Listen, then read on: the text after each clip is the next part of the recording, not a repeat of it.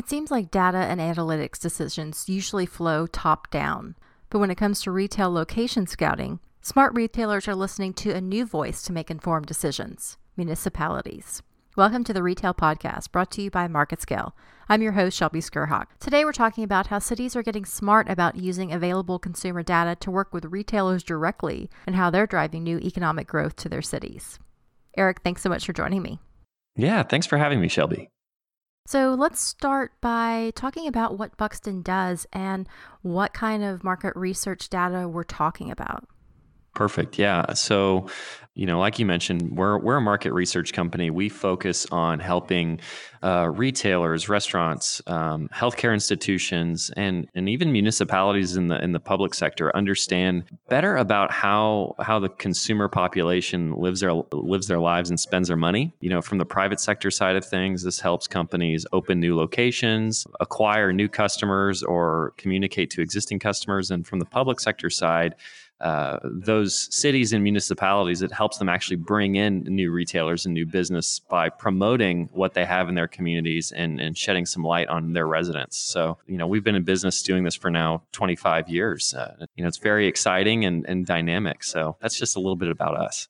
So I understand then that Buxton got its start back in the Radio Shack Tandy days, I think, where Mr. Buxton, he was looking at retail locations for new stores. Do I read that right? Yeah, that's absolutely correct. I mean, back in those days, decades ago, the mantra was location, location, location. I mean, you still hear that, but the truth is, and what Tom Buxton stumbled on was, that the real answer is it's customer, customer, customer. Because when he was managing a portfolio of stores, on paper, they all had the same location characteristics, but the reality was they all performed wildly differently. Basically, what he discovered was that there were different types of people in the trade areas around those locations. And by understanding their different consumer habits or behavioral patterns, that we could really help all number of brands open locations much more intelligently. And so when you say that you work with even municipalities, that's interesting because smaller cities, especially where maybe they've got a corner shopping center that has just not been able to keep tenants, or they've got a large big box building that's vacant and now they're looking to try to fill that. But a lot of times the municipality's hands are tied to just if they get the attention of one of the big retailers and their people start to find that this might be a good location. What are, I guess, some of the specific ways that municipalities are engaging you guys to be able to pinpoint the possible retail location within their cities? Yeah, great question. Really, the way that it works for us is actually addressing that key problem that you just mentioned, which is certain cities getting on the radar in the first place to some of these retailers and some of these businesses. And like you said, they might have vacancies. They might be trying to get new developments off of the ground. So, really the approach or the tactics that we use to help these cities include analyzing their community and their surrounding trade area. And I mean, that's even step one is by using terms like drive time trade area, helping them think about themselves in terms of how far consumers are willing to travel to buy goods rather than their city limits is a big step for a lot of these cities. But beyond that, what we really do is we analyze their trade area and see how it compares to where retailers already have stores on the ground. So we do an analysis based off of all sorts of characteristics, like the existing consumers in that city. What is the existing retail footprint, whether from a potential new retailer coming in, their competitive or co-tenant presence? All sorts of variables to help kind of do this lookalike analysis. And we compare it back to our entire database of thousands of retailers. And basically, we help these communities realize who they look like the most, who makes the most sense to come fill those vacancies or be a part of those new developments. And we give the cities the data-driven tools to go promote themselves and market themselves to the retailers, really indicating that, hey, you know what? We've done a study that proves that we look just like where you've put 10 or 12 stores before. So there's no reason you shouldn't be considering us for your next location. And that's actually really interesting because I didn't think that that cities really had that power and that ability to do what a lot of the retail location scouts, I guess, would be doing. So you're able to go in and tell them, okay, so this particular intersection, there have been several other retailers like Target or Walmart or maybe one of the smaller chain stores that they've opened locations looking exactly for your type of location. So that includes the traffic there, the age groups, the buying habits, those sorts of things. Yeah, absolutely. And you make a great point. I think when the communities that we work with reach out and talk to the retailers and put this information in front of the retailers and make this pitch, the retailers themselves are a little surprised with the sophistication that the community is approaching them with, because by and large, I'd say most communities, they come to the table with some very basic demographics. Sometimes it's out of date. Sometimes it's just the U.S. Census information, and it's on basic mileage rings, and it doesn't really create a very compelling picture. It's just data. So what we do is we make comparisons for them. We give them an answer that says, your community looks exactly like where this retailer has been successful before. So lead with that as your value proposition or as your competitive pitch there. So, but yeah, you've got it exactly right. We're looking at things like traffic patterns and accessibility to the highway and doing so, like I said, from a comparative purpose. So it's not just data points.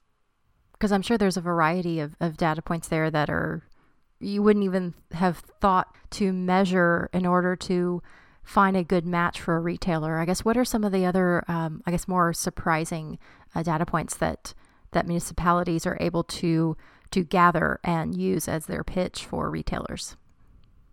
Yeah, I think so.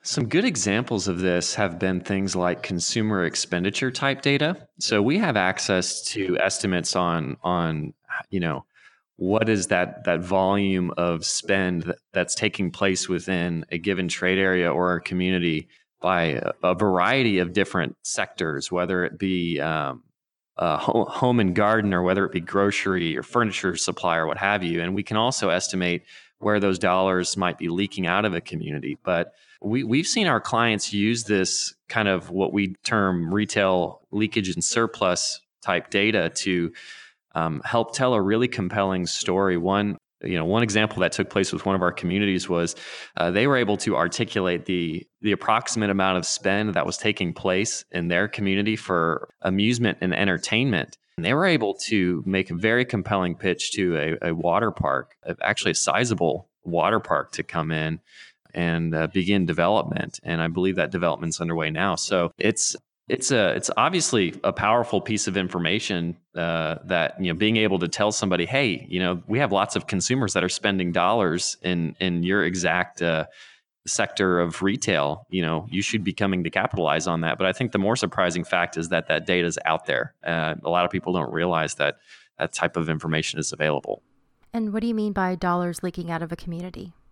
Yeah, so this is kind of a problem that a lot of communities have when they might be classically underserved with retail. So say I'm a smaller community and I don't have a casual dining spot, or I don't have the general merchandiser, then that means as a consumer, I'm leaving the community. I'm taking my dollars to the next town over or 2 towns over, and my dollars are then leaking out of that trade area. And so municipalities are using this information to say, look, hey, first and foremost, where do we have surpluses? But if we have leakage, what categories are that leakage in? And how do we stop it? We need to stop it by getting some of these types of retailers to come in, keep those local dollars local.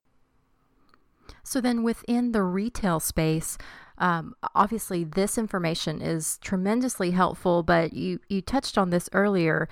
Some retailers or some chains are actually surprised by the approach where municipalities are coming to them to pitch what particular inventory, if so to speak, they have to offer.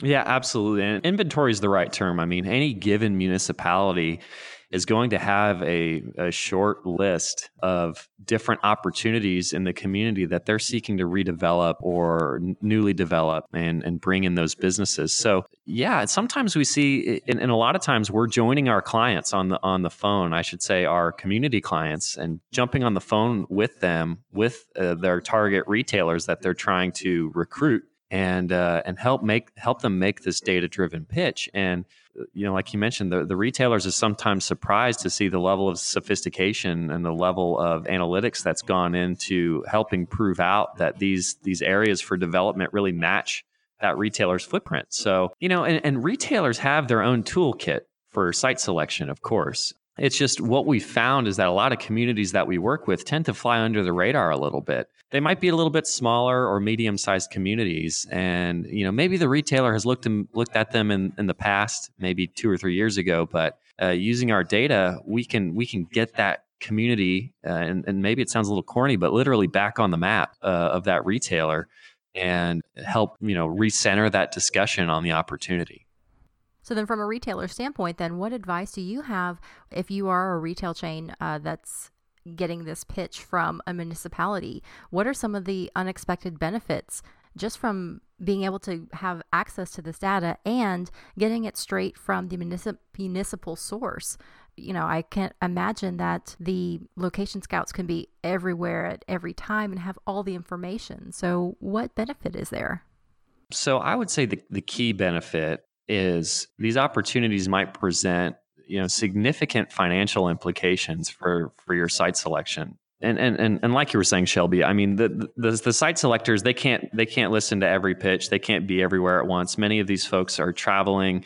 They're scouring the country looking for sites. But my advice would be to, if somebody's coming to you with the sophisticated market research, clearly condensed packet, hear out that community. Take 10, 15 minutes just to hear their pitch. I think many retailers would be surprised that, many of these communities, if the community has made that level of investment to do this degree of sophisticated market research, that means they really want you, right? So that automatically puts you in a negotiating position of power to where you may be able to capitalize on certain economic development incentives. Now, again, I'm not an expert on incentives, and not every community offers them, but sometimes they're out there. But beyond hard and fast dollars and cents incentives, there's a speed to market incentive as well. If you've got a community coming to you with sophisticated and expensive research, that shows you that their city council and their city governance, they're all on the same page. They all want retail. And so your level of red tape could be diminished. Your level of negotiating on certain site characteristics for your build out could be a little bit more flexible. So ultimately, this could really help that as a retailer. It could help your time to open the doors between groundbreaking and door opening be much shorter than your typical construction cycle. So there are all sorts of benefits to cooperating directly with the Economic Development Office here.